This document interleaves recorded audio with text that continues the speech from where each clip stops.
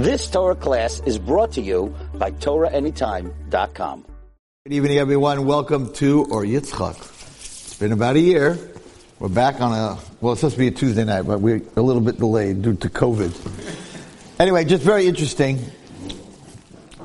I got a phone call as I left my house tonight from a girl who said that someone told her to call me. Sounds like a very nice, very intelligent girl. And she said, I have two questions. Question number one, how do you know there's a God? Question number two, if there's a God, how do you know He gave the Torah?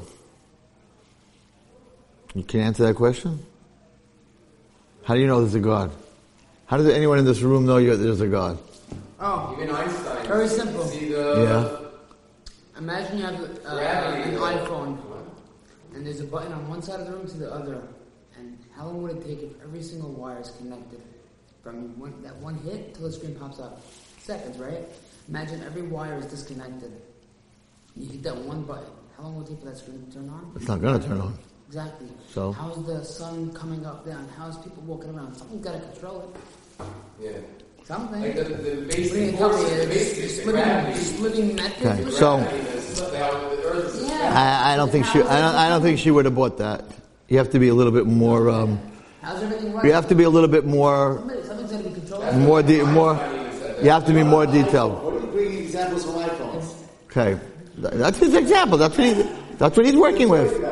He's not talking about nature, human body. The sun coming up every day. He's in this.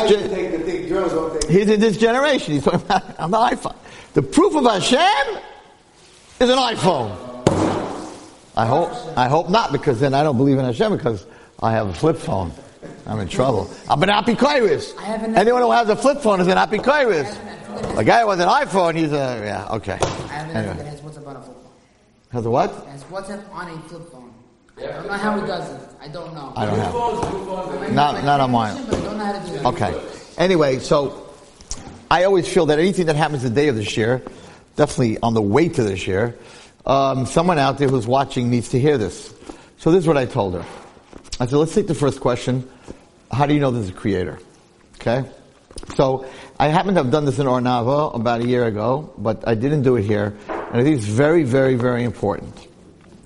Let's talk logic. Okay? Let's talk logic. So I'm very into nature. I'm into plants and food and fruit and vegetables and all this other stuff. And I find that a fruit store is a museum. A fruit store is not just a fruit store; it's a museum of HaKadosh Baruch Hu's creation. A flower store, not just a flower store; it's a museum of God's creations. So I said this to the girl, and I did this in Ornava, and it's really. I got amazing reaction to it, and actually some people who didn't believe in Hashem, they believed in Hashem after this year. So guys, listen very carefully to what I'm about to tell you. So I came to Ornava and I brought flowers, fruits and vegetables, and spices. About 10 different kinds of spices. Nutmeg, paprika, pepper, cinnamon, sweet stuff, sour stuff, bitter stuff, mustard powder, all these different tastes that you go out to eat that you have. So I said the following. Outside my house, many years ago, I planted mint leaves so that I could make tea. Mint tea leaf. And lemongrass. It's another plant. When you squeeze the mint thing and you smell it, you have to make a very ispe b'samim. It's a very strong mint smell. When you squeeze the lemon leaf, it smells mamish like lemon. It's lemon tea. Very peculiar because they're planted, the way I planted them, they're right next to each other, like mamish on top of each other. They grow within each other. But I know the difference because they're a different flower, different look. How is it possible? How is it possible? The earth is brown. Doesn't really have it has a little bit of it. You can smell earth. It has a certain earthy smell.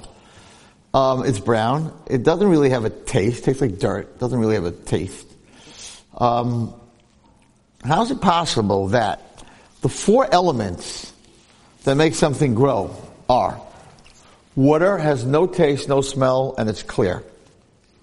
Air has no taste, no smell, and it's clear. The sun has no taste, no smell, and it's actually not yellow, it's white. It's just yellow because you see it from far away, okay? So it's white. So the four elements, the earth is brown. How do you get a red rose from something that's brown, not red, clear water, clear air, and a white sun? How does the red get onto the leaf of the rose? Or the yellow, or the orange of a what's it called? What's that flower called? No, the orange is The sunflower. no, it's not. Daffodil? No. It's a weird flower. You blow it? You blow off the piece of it? No. When you go to a store, it's very expensive. I forgot the name of it. Whatever. But anyway, so where does the color come from? Where does the smell of a rose come from? The earth doesn't smell like that. Air has no smell. Water has no smell. The sun has no smell. Where does the smell come from? I have two plants next to each other coming from the same earth that has no smell, and one has a mint smell, and one has a lemon smell, and they're coming from a place that has no smell. That was just the flowers. Then I did the fruits. Forget it. But why does a banana have such a weird shape? The earth has no shape. It's not a shape. The water has no shape. The air has no shape. The sun has no shape. So how do you get a banana shape? And then you have the red of a watermelon. None of those things have that color.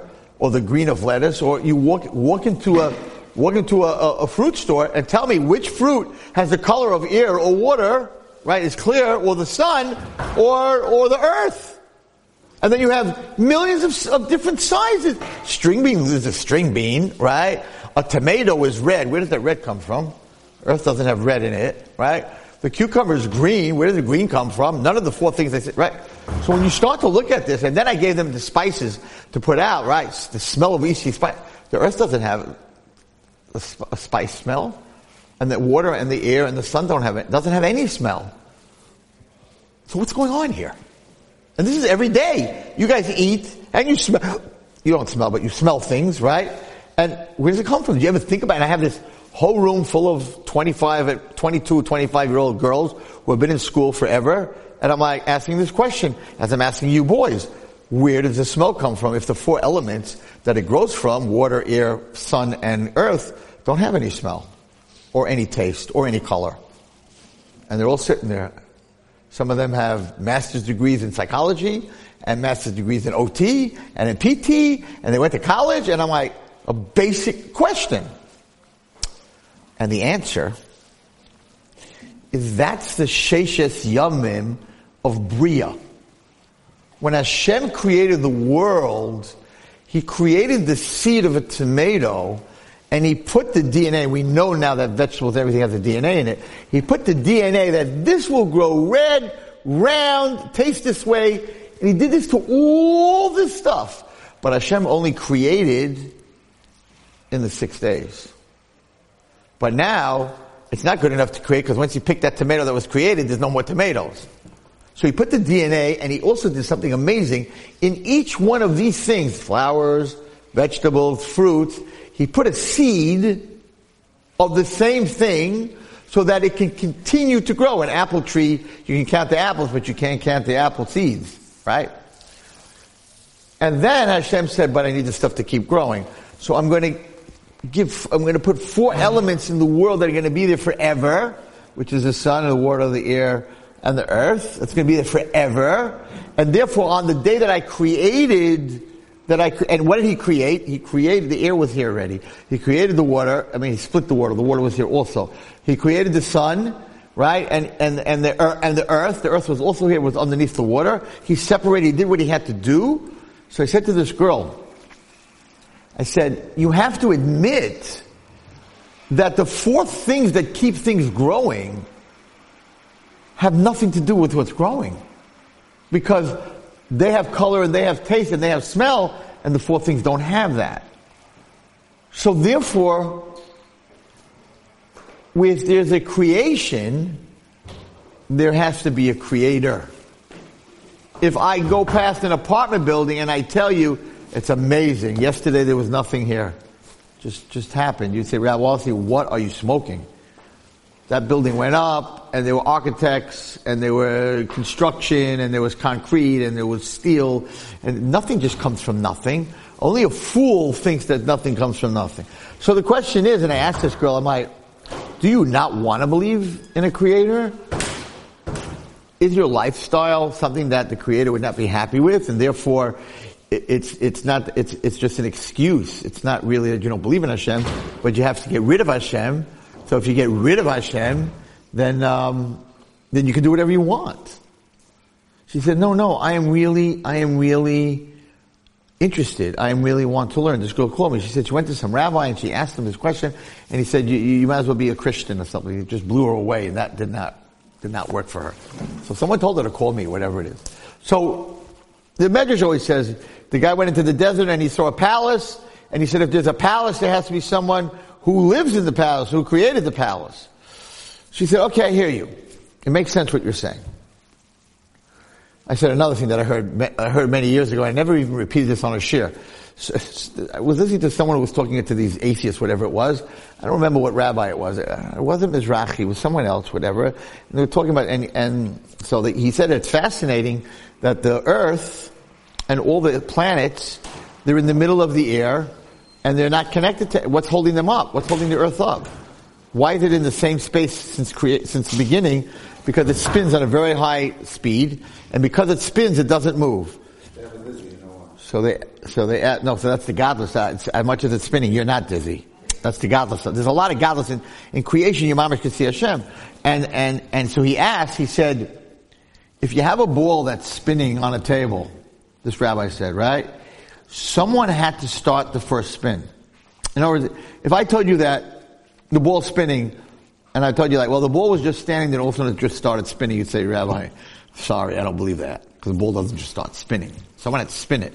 So, scientists, even they're telling me, it's not a miracle that the earth is but it's spinning, and that's what, okay, who spun it?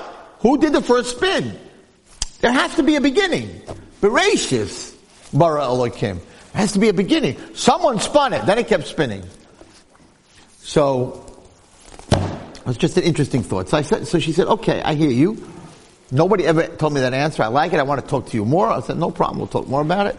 She said, but how do you know how Hashem gave the Torah? And then she had a third question. And the third question was prophecy. I don't know where this came from. That prophecy could just happen. She was trying to say that you don't have to have a creator, that maybe the person, I'll tell you what she told me about prophecy. So I said to her, that God knew this was going to happen. God knew that people are going to not believe. And He really wants you to have emunah. Because if you see something for sure, then it's not that you believe. It's not that you believe. You saw it. If I tell you right now that outside the sun came up, and you're like, Ray Wallerstein, we're with you, man. You put your sunglasses on. You put your sunglasses on in the classroom. I'm like, why are you putting your sunglasses? Rebbe, you said the sun's out. I don't care what time it says. The sun's out. Right? That means you believe. But if I take you outside and tell you and show you that it's dark, you don't believe me. You saw it yourself. So I don't like to say what I'm about to say, because it takes away your emunah. But for someone who doesn't believe that God gave us the Torah. So, there's many people that get up and talk about this. Well, the other religions, there was one person who woke up in the morning and said, I had a dream, and whatever it is, but we were 600,000 and I tried that answer, because that's the answer that Aish gives. There was 600,000, Muhammad was one, Yashka was one, there was 600,000. So I tried that, and the girls that my high school I was talking to many years ago, they said, yeah, how do you know that? You have a video, Rabbi? Show us a video of 600,000 Jews at Har Sinai. I said, it's a Masorah that they gave over and over and over. So they hit me with a bomb. They said, so Rabbi Wallerstein, there's 3 million Christians and, 5 million Muslims. Christianity started a long time ago, 1,000 years ago, and Islam started 1,000 years ago, and they still believe in it. Why? Masorah. So those religions are also based on Masorah. Not as far back as ours, but they're still Christians because Masorah. Because one father told the other father there's a Yashka, the other one told there's a Muhammad. So we're not into the Masorah business. So how do you know, Rabbi Wallerstein? Do you have a video of Har Sinai? You can watch the Ten Commandments with, what's his name, Charlton Heston, but I don't think that's the Messiah. That's not real. It's a movie from California. It's a movie made in Hollywood called the Ten Commandments, but that's not what we're talking about. And you're not allowed to watch that movie because then when you read in the Chumash Moshe Rabbeinu, you're thinking Charlton Heston. It's not a good thing. Right? And then Cleopatra, the whole whatever. That's not the Torah. It's Hollywood. So I got blown away with that. I didn't have an answer for that. They're like, if you could show me a video of the 600,000 Jews at the Har Sinai, then I believe you, Rabbi Wallerstein. Otherwise, I don't believe you. I'm not a believer. It's not that I'm a believer. I'm telling you, I'm not a believer. So Hashem knew this. So he put two little things in the Torah. One in Torah Sheba'al Peh and one in Torah B'Ksav, just to let you know that God wrote the Torah, not Moshe Rabbeinu, and not anyone else. What did he write? In Parashat Shmini, the pasuk says that there's only one animal in the world that has split hooves and doesn't chew its cud, the pig. That's it. One. Not two, not 1.5, one. Now, if I'm writing a book to get you to believe, I'm never going to write a detail in the book that can be proven later false. I'm just going to leave those details out because I want you to believe my book.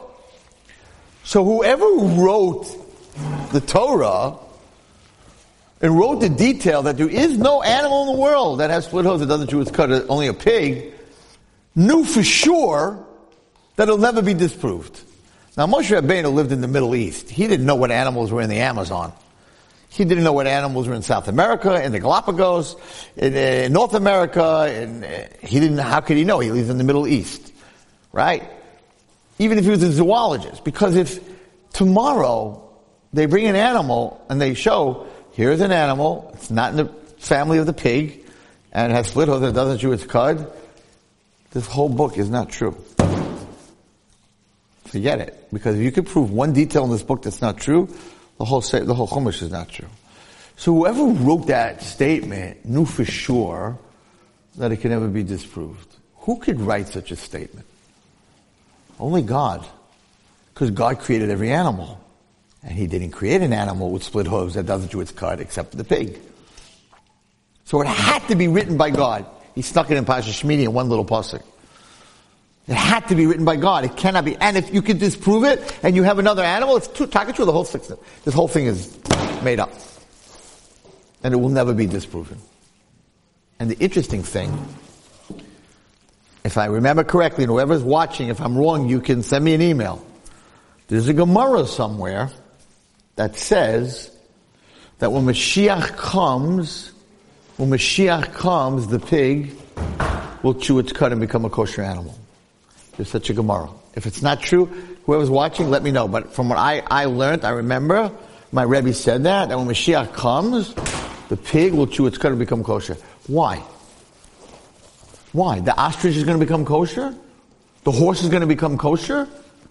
The eagle is going to become kosher? The lion is going to become kosher? No! Why is the pig becoming kosher? So my thought is because the pig proves God. The pig proves that Hashem created the world. So yeah, the pig has to be treif because he's the proof that there's only one. When Mashiach comes, we don't need any more proofs. That's my answer. Rabbi didn't say that. All I remember is that he said that the pig will chew its cud and become kosher. So I'm thinking, why that animal? Why of all the animals? Why that animal? Because that animal was a representation to prove that God created the world. Whoever heard that before, please let me know. Okay? Send an email to rzw@ornava.com, OHRNAAVA.com. It'll take me a while. I get it in the office. I don't get it on my phone. My phone doesn't have email. Okay, now is where she came and asked me the third question. She said she can only ask me two questions. She asked me the third question. And what did she ask me? She said, maybe the Torah and the knowledge of only a pig has split hooves and doesn't chew its cud came from a prophet. a Navi, a prophet, got prophecy that there is no such other animal. And then he wrote this. Moshe was a prophet, so I said, where did the prophecy come from? If it's a prophecy, then it's not just a thought. Because a thought is not, no one's going to write something like this on a thought, because you could be 1,000,000% wrong. If I think that the pig is the only animal, but oh my God, I don't know South America. Maybe they're going to find one. So for me to write this, I'd have to be a prophet, that I got a prophecy, that the pig is the only animal. I said, but where'd the prophecy come from? Prophet spirituality has to come from Hashem. If it's your thought, you could be wrong. The only reason that a prophecy can't be wrong, if it's the truth, is because it comes from Hashem. So I said, you just told me if it's a prophecy, then you do believe in Hashem. Just the opposite. So that went out the window. Now this was not my subject tonight. I'm supposed to talk about Parashat Toldot. But this is what happened on the way here. What about the Rabbanan? Okay, Torah Shabbat is true. Torah Shabbat is not true. Chas v'shalom, she's asking me. So I said, interesting, in the Gemara, it says another fact, which if you could prove me wrong, then the whole Torah Shabbat goes out the window. It says that you will never find a fish that has scales and doesn't have fins. Now, the person was like, oh, Moshe Rabbeinu had binoculars, telescopes, and he was searching all the forests and Amazon and all over the place, and he didn't see that animal, so he wrote in the Torah. I'm like, yeah, but how could you write in the Torah that the fish, you don't know what the fish look like under the ocean. There are billions and millions of different species of fish, and nobody could see underneath the ocean. So who could make a statement that there is no fish in existence that has scales and no fins? That one day you won't put your net in the water and some weird fish is going to come out with scales and no fins. Well, guess what? If a fish comes out with scales and no fins, we're going to Burger King for our cheeseburgers. And the whole Torah is not true. And that's even a bigger step, because that you can't even see. Until this day, no fish has ever showed up in the world with scales and no fins. So, I don't like to go there, because once you say these proofs, well, okay, now I believe in Hashem because there's no pig and there's no fish and that's not emunah. That's proofs. So we don't like to go there, because there has to be emunah. Emunah is an interesting word. Emunah is the real translation of emunah is surrender. That's what emunah means. Emunah means that I don't understand. I understand that I don't understand. And I also understand that I'm just a human being and I only have a certain amount of understanding. So I trust you, Hashem. Moshe Rabbeinu asked Hashem, Tzaddik v'raloi. I understand everything. I don't understand why good people suffer. It's really a good question. It's the hardest question to answer. Good people, tzaddikim, they die young. I just read tonight, I didn't even know that Rav Nachman in Breslov died when he was 38 years old. I didn't know that. I know the Arizal died when he was 40. Imagine if these people would have lived till they were 90. Right? So we don't know. We don't understand. We don't understand a lot of things. But the Emunah means I know that I don't understand. There's a much greater, I was just telling this girl that, and that's what the end, that's why I was late, that I'm on a plane. I'm going to Florida on JetBlue. Right?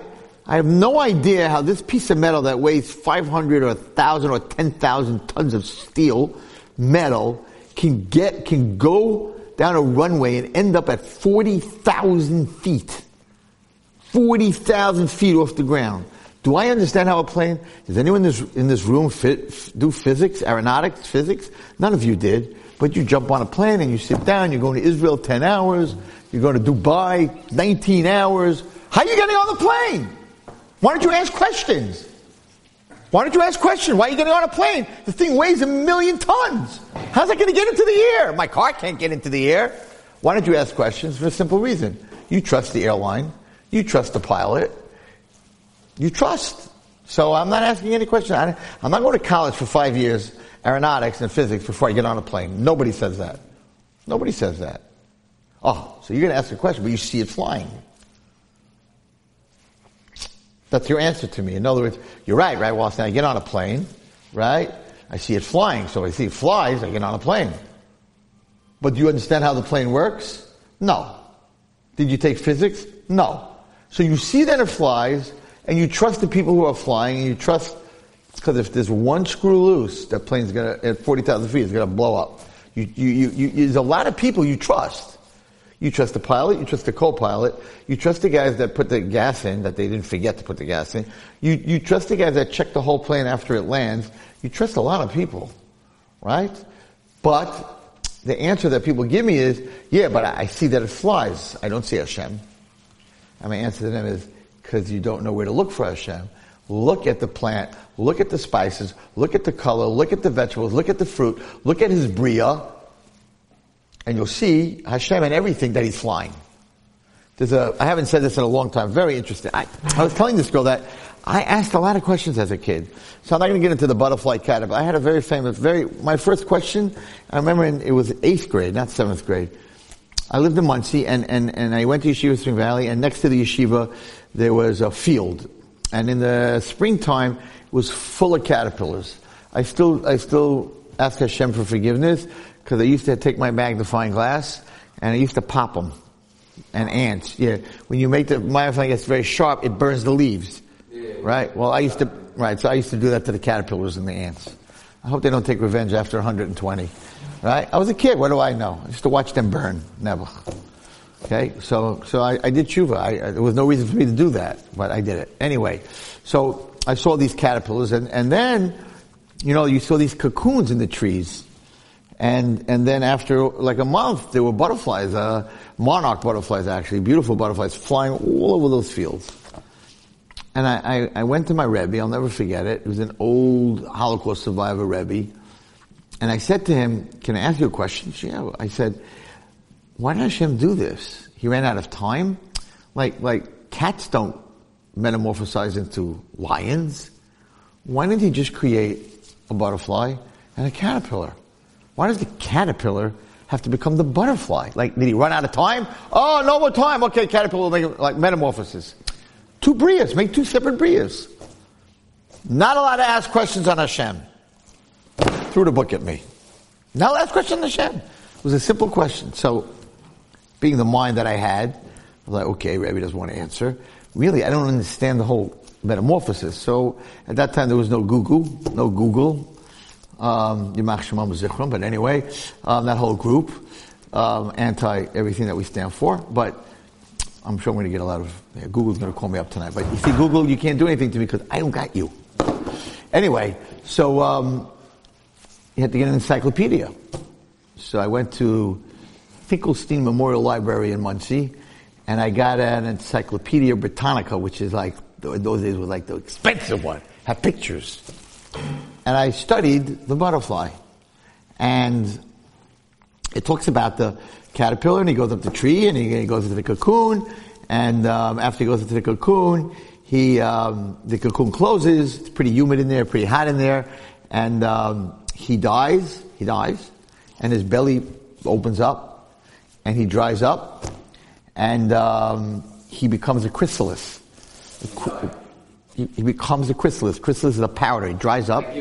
He dries up, becomes a chrysalis, which is a powder. And from that powder comes the most beautiful insect in the world. 30 days later, cocoon opens up, out comes a beautiful insect. I'm like, why did Hashem have to do this? The poor thing suffers. And when I started Ornava, that's why Ornava has a butterfly. Then everyone copied it, but some designer started with the butterflies. But when I opened Ornava, the first share that I gave, I was telling them, you can't do this, you can't do this, you can't do that, whatever it is. And they're like, it's a struggle. And I'm like, the most beautiful insect in the world goes through the worst struggle. And my brain out of the box as a kid was like, you got all these caterpillars at the bottom of the tree, these fat, lazy things that are mulching on grass and leaves. That's all they do. If you watch them, they just eat, and they get fatter and fuzzier, and they have 11 sets of feet, whatever it is. And then there's this, like this one guy, this one caterpillar says, listen, this can't be what life's about. Just sitting on the bottom of a tree, chilling, like the kids in the East 18th Street Park till 4 o'clock in the morning. It's got to be more than that. You just can't sit there every night at Dr. Pete's over there and just sit outside and talk and talk and talk and talk and kill time and do nothing and then go to sleep till 4 o'clock in the afternoon. This one caterpillar, he didn't want to do that. He didn't belong to that party. So he's like, hey, guys, there's got to be more to life than just being a pothead or being a leaf head at the bottom of a tree. So I heard a rumor that if you go up the tree, there's a room. Guys, you know what happens if you go into that room? You come out with wings. You can fly. You don't give me no fat guy at the bottom of a tree that goes 1 mile an hour. You can fly. And they're like, what are you smoking, boy? Why, you can't fly. You're a fat, fuzzy little caterpillar. You cannot fly. Like some of you watching, your teacher told you that you're stupid. You're never going to be anything, Wallenstein. You're just a sewer rat. Like you're a nobody. You're just, D's and F's and U's. U's are unbelievable and F's were fantastic. That's what I tried to get away with. It didn't fly. But anyway, you're going nowhere. And you're like, I don't know. There's got to be something more to life than this. So the one kid who's like, I don't want to be a pothead. I don't want to sit all day and do nothing. I'm going to take a chance. I want to get wings, man. I want to fly. They're like, loser. You don't want to hang out with us? Loser. You want to go to a Yitzhak and learn at night? What are you, stupid? Go to the park, smoke up. Go to a Yitzhak, you sit inside there and learn for an hour and a half, and then down Meyer with a minion? Loser. So this one caterpillar says, I'm not a loser. I'm going to try. What do I have to lose? And it's very lonely when you want to change. It's very lonely when you want to leave your fuzzy, fat, little caterpillar friends. Because they're all pointing at you like you're stupid. And you go climb up that tree, and you're like, I know there's got to be more to it. And there's the cocoon. Yeah. I knew it! Whatever professor, whatever rabbi was telling us that there's a place in spirituality of growth that you could go, right? It's true, there's a cocoon! So he goes into the cocoon. And if you can look this up, this is exactly what happens. The caterpillar goes into the cocoon one at a time, no two. No two to a cocoon. Goes into the cocoon closes. This poor guy who thought he's going somewhere where he's going to get wings, and it's going to be like lights and music and action, and he's going to get wings and he's going to fly, and his friends were right. He's a sucker. It's a trap. He's in a dark, hot, humid room, and he's dying. And he's like, you know what? I should have just been a pothead. They were right. There's nothing on the other side of this life. And he dies. He dies. And he dries up. And he becomes a powder. And you got to think when this thing's dying, he's like, oh my God, I should have just hung out with my buddies. And then 30 days later, the cocoon opens on the bottom. I had one in my office. You can buy one. It's fascinating. The cocoon opens and the butterfly has to push his way out because the liquid in the body of the butterfly is in the larva. It's in the middle part of it. And when it squeezes its way out of the bottom of the cocoon, the liquid gets pushed from the middle of it into the wingspan. And it has a warning on it. You buy it. It says, warning, do not open cocoon. Do not help. So you see the bottom of the butterfly pushing. You want to, like a cow giving birth, you want to, it falls to the floor and it splatters because it never went into the wingspan. You just got to sit there and watch it suffer. What's the thing with the butterfly and the moth? That's a different story.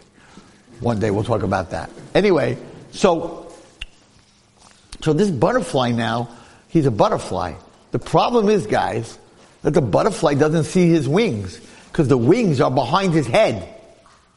So he comes out of this cocoon into a new world because he was dead. Tichas Mason, he came back. And his friends are all at the bottom, 20 feet below him, still smoking pot and having a good time. And he's on top of this tree, and he looks down because he can't see behind him. He looks down, and he's got 2 little feet. I don't know if you ever saw butterfly's feet. They're like 2 little twiggies. This was a guy who had 22 fat feet. He now has 2 little feet. And he's like, oh my God, what happened to my legs? Like, what kind of trip was this? I'm supposed to have wings and fly? What kind of trip was this? They put me in a dark room, then they killed me, then they squashed me, then I had to squeeze myself out of this, and now I got 2 little feet. And he's standing up there and he's very scared because he can't walk down with those feet 20 feet down the tree. And what is his friend's going to say? Oh, look at you. You lost all your legs, Twiggy. And he doesn't want to be made fun of. Along comes another butterfly. Says, hey brother, what's going on? He goes, what's going on? Look what happened to me. He goes, nothing happened to you. You got wings. What do you mean wings? I don't see my wings. Those are the kids who don't see their potential. This whole thing is a mushal. See their potential. The Rebbe's telling me you're amazing, you're fantastic, you can do anything you want. You just have to try. And you're like, what are you talking about? I got 2 little twiggies. I got nothing. I don't have wings. And he's like, you see what I have on my back? I have wings. You also have wings. Those little feet, you don't need them much anymore. Because you know why you don't need big feet? Because you're not crawling on the floor anymore. You're flying in the air. And probably the scariest moment for the butterfly is and there is a poem written about it called The Butterfly's First Flight. And you have to understand that it was its whole life, it was a caterpillar. So it doesn't understand what it means to fly. And that when you first leave your pothead friends and your girlfriends and all that other garbage and you go to yeshiva and you start learning and you start growing, it's very scary. It's very scary. And you need someone to show you the way. And this other butterfly says, you gotta jump off the leaf because you can't fly when you're sitting on a leaf. You gotta jump off the leaf. He said, but if I jump off the leaf, I'm gonna crash. He goes, you're not gonna crash. You got wings. And I have no question that the scariest moment of that butterfly's life is when it jumps off that leaf. But at the same time, boys, the scariest moment is jumping off the leaf. The best moment is the first time it takes flight. When something can only crawl and now it's able to fly, there's nothing like it in the world. Beautiful story, great mashal, Rabbi. It's a Zohar. It's a Zohar, which my 8th grade Rebbe did not know, which I came across 40 years later, 35 years later. You know what the Zohar says? Why did Hashem create the parpar? Here's the same question. Why did Hashem create the butterfly? Why didn't you just create a butterfly and a what's it called? Why do you go caterpillar butterfly? He asked the same question. Create a caterpillar, create a butterfly. And he says something amazing. He says, Parpa Raya the Tchias HaMesim.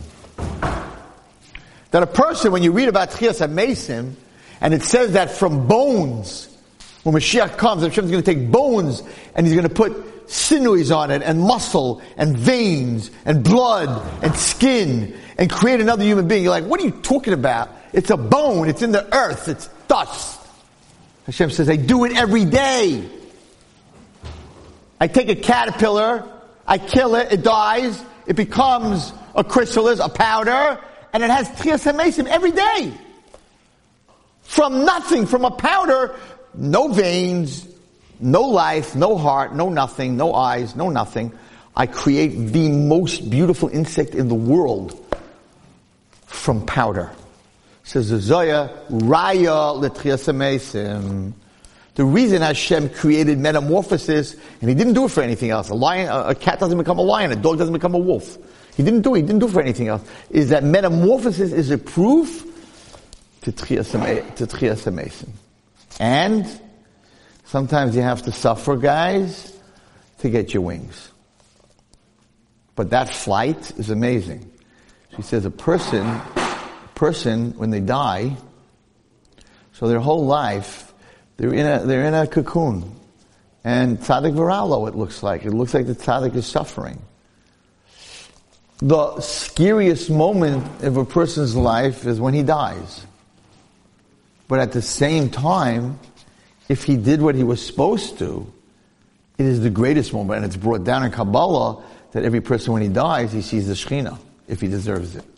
So at the same time as the butterfly's scariest moment is it has to jump off that twig and it never flew before, the neshama that's on this world, the scariest moment is when it leaves the guf. At the same time, the greatest moment is when it leaves the guf. Because it goes to the next world and it sees the Shekhinah. Everything is in creation. It's all a lesson to all of us.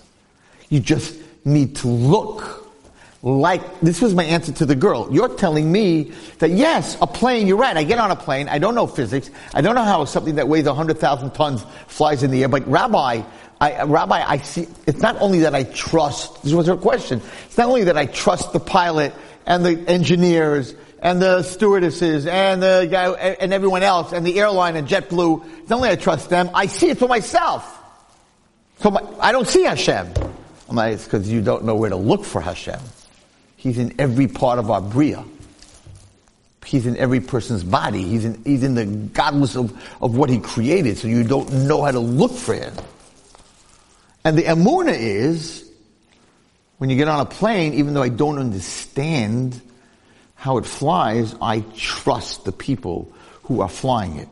So HaKadosh Baruch Hu, even though I don't understand Tzadik V'Raloi, I don't understand how you run your world. You're a being way above anything that my brain could even understand, but I trust you because I know that you created the world. You're JetBlue, you're the pilot, you're the stewardess, you're the guy who puts the gas in, you're the guy who makes sure that every screw is tight, that not one screw came out. You're the one that does this all, and therefore I get into my seat and I go to Israel, and it takes me 10 hours or 12 hours, and I'm 40,000 feet above the ground. One screw is loose, we're done.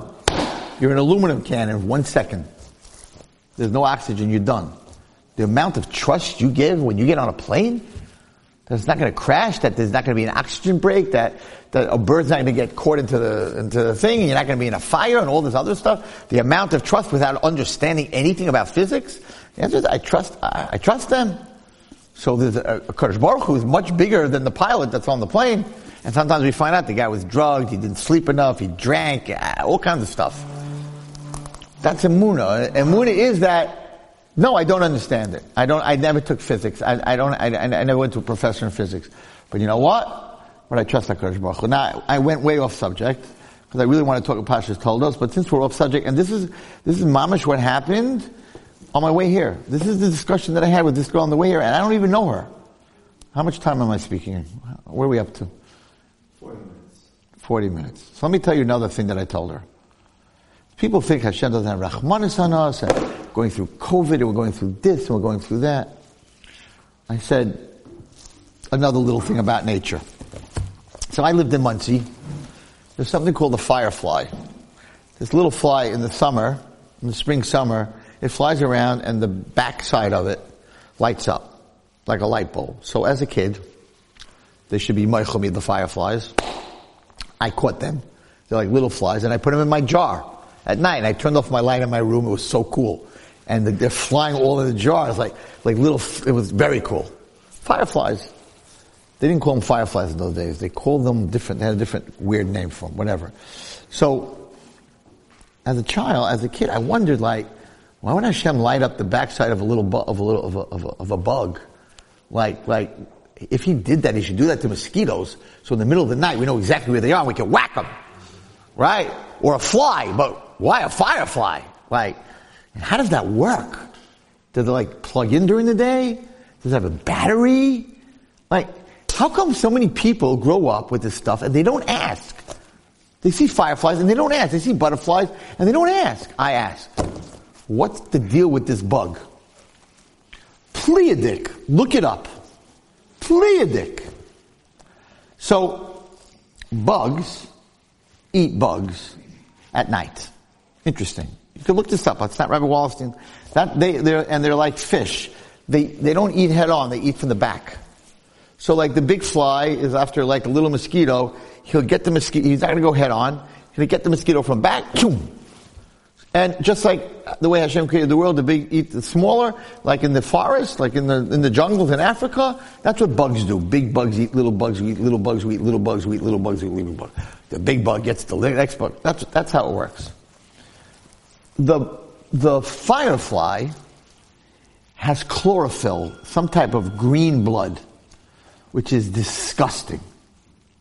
So the bug that would eat the firefly would spit him out. He will not eat them because it's a disgusting, even for bugs. Its blood is not like a fly or any other insect. It has green blood. It has this chlorophyll in it. Now, the reason that bugs eat bugs is so the bigger they are, they need to eat. So it's for existence of the species. And therefore there's a reason that Hashem did that. But the firefly, if it's going to be eaten from the back and then spit out, so it was killed for nothing. It's not being eaten. The other bug is not getting any nutrients from it because it's going to spit it out, which means that the killing of the firefly by the other bug would be for naught, would be for nothing. The other bug would get nothing out of it. So Akash Baruch Hu created, Akash Baruch Hu came up with this amazing thing that a bug's going to light up. Like Hashem created a bug that lights up. That bugs me out. Haha, but it bugs me out that a bug lights up. It's not normal. Bug that lights up. Is there actual fire in there? What? Is there actual fire in there? It's like No. No, it's a reaction. No, there's no fire in there. You can't light a fire from a firefly. No. So there's two reasons. So if you look into science, the first reason they give is that in the creation of the insects, of one eating the other one for continuation of the species, the firefly tells everyone, don't bite me because you're not going to eat me. You're killing me for no reason. So they don't eat fireflies. Bugs don't eat fireflies. So if it didn't have that light, it would know that it's a firefly. It would just eat it and then spit it out. So it's saying, I am a firefly. I have green blood, chlorophyll. Don't eat me for nothing. Hashem said, I'm going to give you a light in the back, because, listen carefully, because it was in the front, the bug that's eating it wouldn't see it. Because they don't eat it by the head. They eat it by the tail. So HaKadosh Baruch Hu didn't give him headlights. He gave him taillights. You're laughing, but it's amazing. I'm telling you this girl, I'm like, you don't believe in God? He's worried about a firefly? So he put a whole light system in the back. And you think he's not worried about you? His creation, that he took his own neshama and blew it into your body? You think he doesn't care about you? He cares about a firefly. And he put the tail light on because if he put it in the front, then it would be eaten for nothing. And, just to be very fair, it also signals that the bug wants to mate. It writes both answers. So that fire has more fire but it's not fire. It's not really fire. It's a crazy reaction. And we're talking about bugs. We're not talking about human beings. Forget about going into the human body and the millions of... I was taking an antibiotic. A very strong antibiotic. I had an infection. And it can really mess up with your stomach and your bowels and your intestines and everything else. So you take probiotics, or what is it called? Probiotics? Probiotics. Probiotics are bacteria that lives in your gut, in your intestine. Okay, I go to the pharmacy and I'm like, I'm taking this very strong antibiotic. I need probiotics. What do you got? He goes, you want the strongest one? I'm like, yeah. He gives it to me. I look at the bottle and it says 16 billion. I'm like, 16 billion bacteria? 16 billion, not million, billion. I'm like, what? You want me to put one of those in my body? He goes, are you kidding me? You got a lot more than 16 billion in your intestines. I'm like, in your gut. I'm like, what? He says, yeah, but they do good for you. They need to be there. When you take the antibiotics, you're killing them, so that's not good for you. Does anyone here know that you have billions, not millions, billions of bacteria in your gut to protect the rest of your body? Do you know what's going on in this body? A body is like a whole island. It's like a whole world. It's like not normal. Not normal. That's a Kushbok. I'm going down to the butterfly, to the firefly. So I explained to this girl, you're looking for God? You're looking for God? You don't know if He exists? You think that just happened? And I ended my little speech. Baruch Hashem, she said, Rabbi, I'm in my 20s and you're the first guy that ever answered my questions. And I said, I want to end, and I'll end tonight. And I don't know who needs to watch this, but I was going to talk about Toldot and my famous speech on Rivka and davening opposite each other, and I guess we'll have to give another shir, maybe Motzei Shabbos, maybe you'll come to my house. I'll give my Toldot shir, Mitzvah Hashem. Because it's very important, very, very, it's about rationalization, about how people take the wrong thing and they make it right, which is what's happening in America now. The whole left, they're not saying we're bad. They're not saying we're doing evil, to get rid of all the policemen and let all the bad people out. No, this is for equal rights. It's all the taiva. It's all the taiva. They don't think they're bad. They think they're big tzaddikim. That they passed in California that late term abortion, that a child can be you can be 9 months pregnant the day you're in labor. You're in labor to have that child. And if you want an abortion, they will go in, they will go in and cut the child into pieces and take it out piece by piece. It's legal! In America, it's legal? The savages in the Amazon who eat people don't do that. How could you make that legal, in California? How do you make that legal? And the next chaver that's coming in wants to make it legal across America. Take a baby, it's about to be born, you're in labor, you're going to go in there, kill it, cut it into pieces and take it out. American law, legal, you can't stop it. So you're a shoyim. You're murderers. Murderers. But if you're murderers and you know you're murderers, you can do tshuva. You can do tshuva. And Hashem will wait till you do tshuva. Why didn't Hashem wait by Sodom? Why do you have to destroy Sodom? What's the rush, God? What are you rushing? Maybe another 100 years they'll do tshuva. Hashem waited for a lot of other countries for a lot longer. Avraham Avinu, you're the man. All the people you made in Haran, you were biggest Baal tshuva guy. Why didn't Avraham Avinu ever go to Sodom? Open a yeshiva. Open Or Yitzchak. Open some Kiruv organization. Go after these crazy Sodomites. He didn't even try. He stood in his land and said, Hashem, is there 40? Is there 50? Is there 30? Is there 20? Is there 10? Get down there! Work on them! No. Why not? Because if you know you're doing something wrong, you can do tshuva. In Sodom, they made murder, killing, a mitzvah. And you know what? They had a pretty good point. They said like this, listen to this, they had a whole Torah. They said that if a person is sick and you heal him, we will hang you, we will kill you. Why? Why is the person sick? Because God made him sick. You, as a human, have a right to mess with what God wants? You're chayiv misa. Blasphemy. You're against Hashem. Someone's hungry and you give them to eat, we're going to hang you. If God made someone hungry, you as a human being have a right to change that, we're going to hang you. Torah. You make someone bleed, the person that bleeds has to pay you. Why? He helped you, your blood pressure go down. The mitzvah. They took the worst stuff. Hashem was patient. But when they took a girl who gave someone to eat, and they said, you want to be sweet? You want to be nice to people? They took her clothing off and they put honey all over her body, put her under a hornet's nest, and she got bitten to death and she was crying. And Hashem heard the cries. Hashem said, these people, and they were all standing there that they were doing this for Hashem.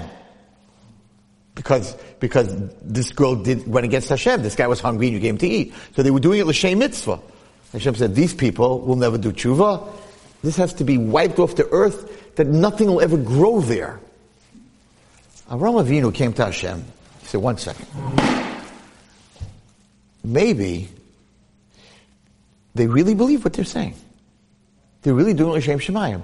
Like the Arabs who blow themselves up in the name of Allah, and they're going to go to heaven, and they're going to have 70 whatever, and they're going to, right? It's a mitzvah. So those guys are never going to stop. It's a mitzvah to die, to kill other people. Avraham Avinu said to Hashem, Rav Shimshon Pincus says it. Avraham Avinu came to Hashem and said, maybe there are 50 people in Sodom that really believe in this Torah that they came up with, that you can't mess. If God made someone poor, then he has to stay poor. Are there 50 people in Sodom that really believe this? Hashem said, no. Are there 40? Are there 30? Are there 10? Hashem said, there's no one there. So why are they doing it? He says, because they're murderers and rapers and torturers. but they want to make themselves feel good. So they rationalize. So they created their Torah to make it right after they were murderers. They backed into it. Those people never do tshuva. Wiped them off the face of the earth. The world was sinning. Avodah zarah, adultery, murder. And Hashem did not destroy the world. Rashi says, people were stealing less than a shava pruta, which you're not chayav for. Hashem said, gezela, less than a shava. That's it. I'm destroying the world. What are you talking about? They were killing. They were committing adultery. They were serving idols. You don't destroy the world. They're stealing a raisin. So 100 guys would walk into a fruit store. Each guy would take a grape. The guy would say, pay me. I only took a grape. It's not worth anything. And that's how they would rip off the whole store. That's what they were doing. So Hashem said, these guys are never going to do tshuva because they don't feel like they're doing anything wrong. Once they're not going to do tshuva. And then it says also, in the Medrash, it talks about, it says in Parashat Noach that the men were writing like we have today. They were getting married to men. And they were writing ksuvas. Still Hashem didn't destroy the world. But the Bezdin, I'll show it to you in the Medrash, the Bezdin of the world paskined that you're allowed to marry, a man's allowed to marry a man. So once that happened, it didn't become it wasn't an Aveira. It was okay to marry a man. Once Hashem saw that they made it into something good, Hashem said, people who rationalize, they never change. He destroyed the world for eating a grape. Because the other people knew, I'm committing adultery, I'm a bad guy. I killed someone, I'm a bad guy. I'm serving a Zara, I'm a bad guy. Those guys, Hashem has time to wait for it to do tshuva. The people in Sodom, they rationalized everything. Avraham Avinu could not know, though. Maybe they really believed it. So he asked Hashem, are there really tzaddikim there? Hashem said, no, they're murderers and killers. So in California, in these places, where they're not saying, we're killing a baby that's about to be born. They're saying the mother has a right. It's her body. And therefore, it's her right. So, you're not doing anything wrong. You're doing something right. Because you're doing the mother's will. It's over, man. It's over. When the left and everything they're preaching, they're making all these terrible sins right. They're never going to do tshuva. It's over. It's the times of Mashiach. It's over. These people are not like, listen, we are Baltaivas. We like to party. We like to do bad stuff. We know we're bad. But okay, maybe one day we'll be good. No. They're like, in the name of the Lord, the Crusades chopped our heads off, put us on crosses, put us on spikes, right? In the name of God. Forget it. We don't have a chance. The Inquisition, we're going to burn you alive at the stake with your children. Because we're bad? Because we're murderers? No! In the name of the Lord. In the name of God. Hashem had to destroy them.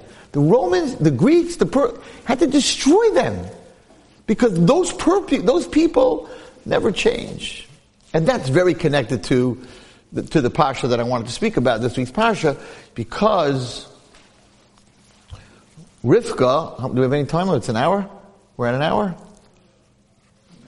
Huh?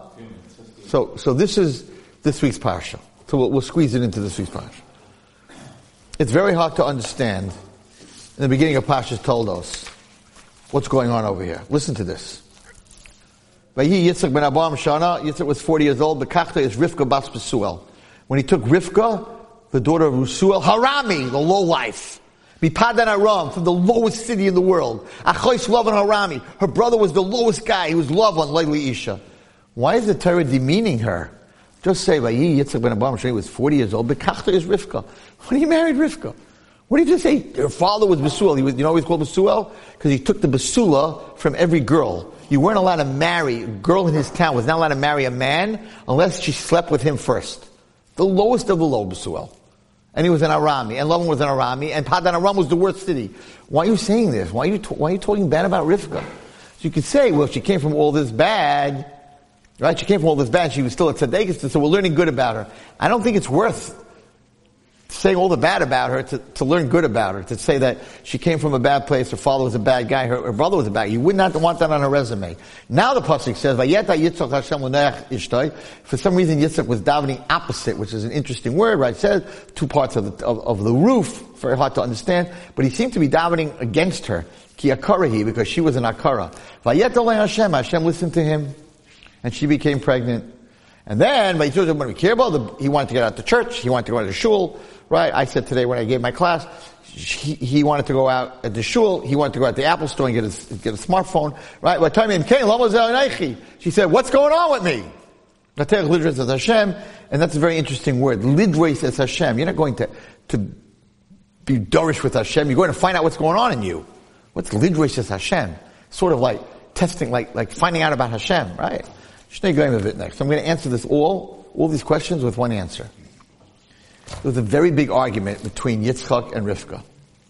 Yitzchak said the following: Hashem, I want to have a child. He's davening. I want to have a child. Oh, the biggest question. The biggest question is like this.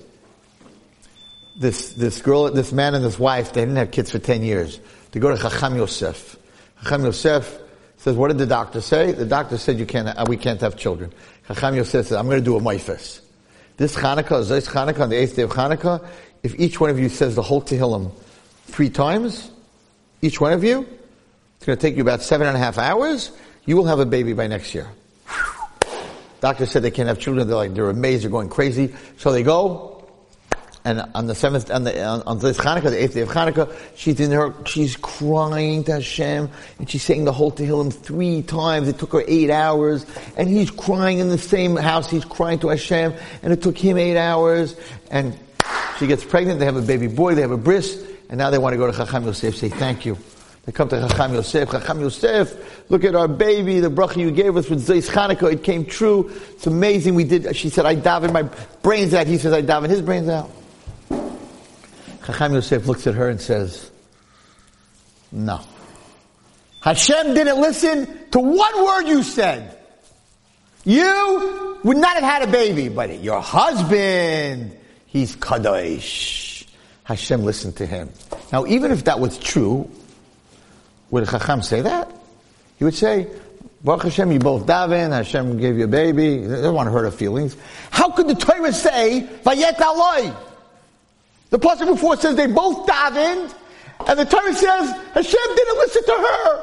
He listened to him. And Rashi says he's a tzaddik ben tzaddik, she's a tzaddik ben rasha. So just the Torah say Hashem listened to them and they had a child. Well, so because she's a tzaddik ben rasha, you're going to make fun of her? What's going on over here? Why is the Torah telling us that Hashem only listened to him? These are bomb questions. This is a bomb question. Did it bother you?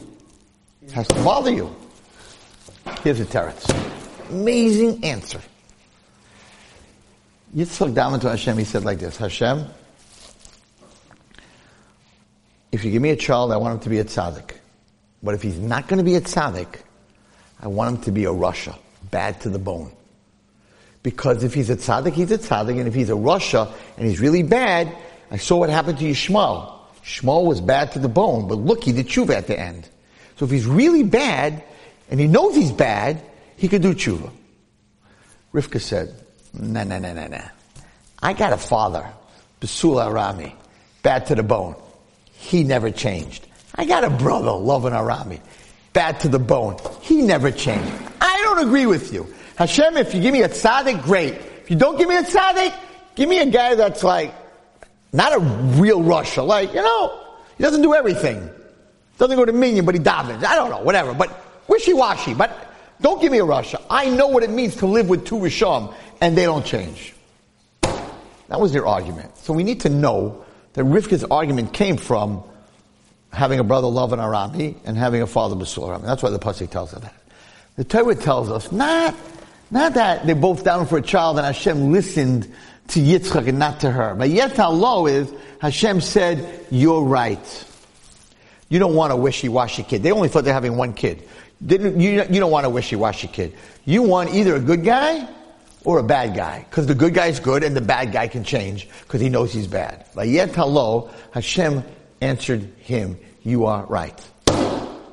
Now, she goes past the church and and she starts having contractions. Baby wants to get out. And then she goes past the yeshiva, and she's having contractions, baby wants to get out. And she said, 1 second, Hashem, you said that you listen to him.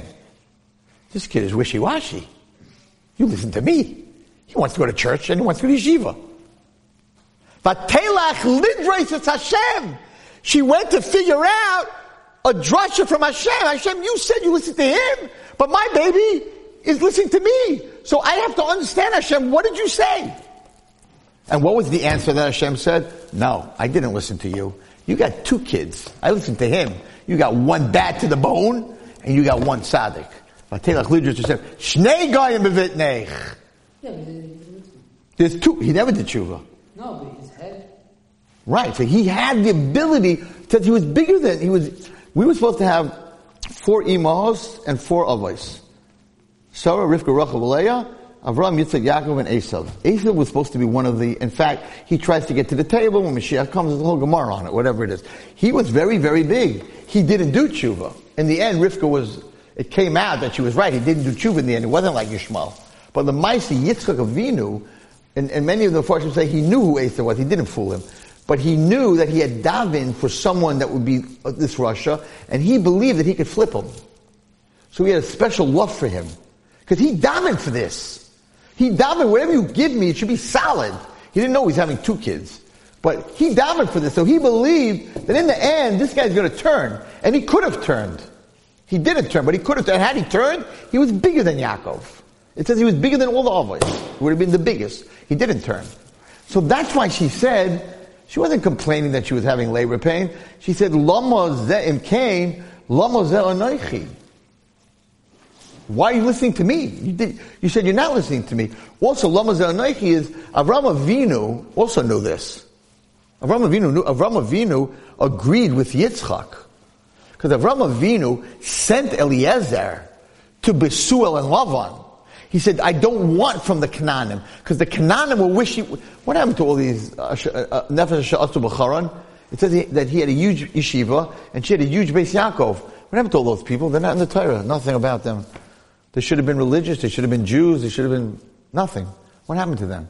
So it brings down that after Avram died, right, Yitzchak wasn't paying them and building them beautiful houses and giving them to eat.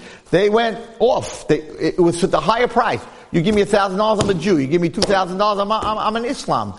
And Avraham Avinu knew that about them, because Avraham Avinu was the one who was makar of them. So he's like, these guys are wishy-washy. Today church, tomorrow shul, depending who gives them more. I don't want that. I don't want wishy-washy in Klal Yisrael. So Yitzchak's theory of black and white was Avram's theory. He says, you go to my family, but your family are a bunch of lowlifes. Besuel, and Avraham Avinu tried to change Besuel and Lavan, he couldn't. So why would you send Eliezer to get a girl from that family? These guys were the worst. Avraham said, that's stubbornness. I couldn't get these guys to become good. That's stubbornness. If you could find someone in the family that has that stubbornness for the good, they won't be wishy-washy. They're going to be solid. Just like I can't turn Lavan and Besuel into good, they won't be able to turn the Rivka, who's good, into bad. So she said, if my child is wishy-washy and he wants to go to church and he wants to go to daven, Lama Zeh Anoichi, then why did Avram pick me? The reason he picked me is because I'm solid. But if my kid's not solid, then he could have had a Kanani. Vatelach lidreis es Hashem. Hashem said, no, Avram was right, and Yitzchak was right, and I listened to them, and that's the drasha, and therefore, that's the danger. And by the way, that's the danger that we're in right now. And that is that rationalization of bad and making it good causes that the person will never do tshuva. And therefore, if you're doing something wrong, you can do tshuva, you can change your life, but know that you're doing something wrong. Don't make it into like a Kiddush Hashem. I just had this with a girl who spoke terrible Lashon Hara. Someone came to her, and Shadchan, and asked her about a girl that she was friendly with. And she told the Shadchan that even though she's a good girl now, she had boyfriends, she had this, she had that. And I heard about this, and I was like, why did you do that? You destroyed this girl, did so much work. She changed her whole life. She's such a good girl today. Why would you tell Sir Wallenstein? It's not fair. They asked me a question, And I had to tell them because the boy has to know what he's getting. He's getting maybe used goods. That's what she said. Used goods. That's what she called her friend. Used goods. I'm like, you're jealous that she got this date with this guy and you don't. She said, how could you say that? Because when you say that someone's used goods, that's and you're making it right because you needed to protect this boy. Did you ask a Shaila? Did you ask a Rav? You did this on your own. You know why? Because you're single. And maybe you don't want your friend to get married. I said, you need to go home and think about it. Because you are exactly what's going on in Parashat Toldot. You're rationalizing, well, I have to say this. I have to save the boy. You're rationalizing it. You could say to yourself, you know what? I was jealous. I ruined her shidduch because I need to work on myself. I need to work on my midos. I didn't want her, she should get married and I should not get married. Okay, call a spade a spade. You'll change. Don't make it into a mitzvah. Don't make it into a mitzvah. You make it into a mitzvah, it's never going to change. Think about why you really said it. And that's the lesson of this week's parasha. And that's the lesson. And that's what Telech L'Id Hashem. And Shnei Goyim B'Vitnei. There's two Goyim in your stomach. One is good, bad to the bone. And one is the biggest tzaddik in the world. One is Yaakov and one is Esau. But know it. And that's what happened in this week's parasha. May we all have the ability to see HaKadosh Baruch Hu in His Bria, in His Torah, in His davening, in His learning, in His spirituality, and that we know He sees us all the time. Now we're in a time that we must see Him. And Emunah means, Emunah, the real word of Emunah, is not belief or trust. It's when you just surrender. Emunah is surrender. It's like Hashem, Hashikal Hashem Yehavcha v'Yukal Kalecha. That's surrender. Here Hashem, here am I. Here's my stuff. I have, I put up my sail. The wind comes from the east. We're going east today. The wind comes from the west. We're going west today. Whatever you want, HaKadosh Baruch Hu, it's surrender. It's very hard for a human being just to surrender. But what a life. When you surrender yourself to HaKadosh Baruch Hu and you just go with Him, what an amazing life. May we all be Mashiach. It's the month of Chanukah. Chanukah is Nisim Nigloyim. It's miracles in the open. Purim is hidden, but this is in the open. It's supposed to light one day, lights 8 days. A little teeny band of 5 Jews, 5 Maccabees, destroy the whole Greek Empire. May Klal Yisrael Taka this month, in the month of miracles, see open miracles. Amen. You've just experienced another Torah class brought to you by TorahAnytime.com.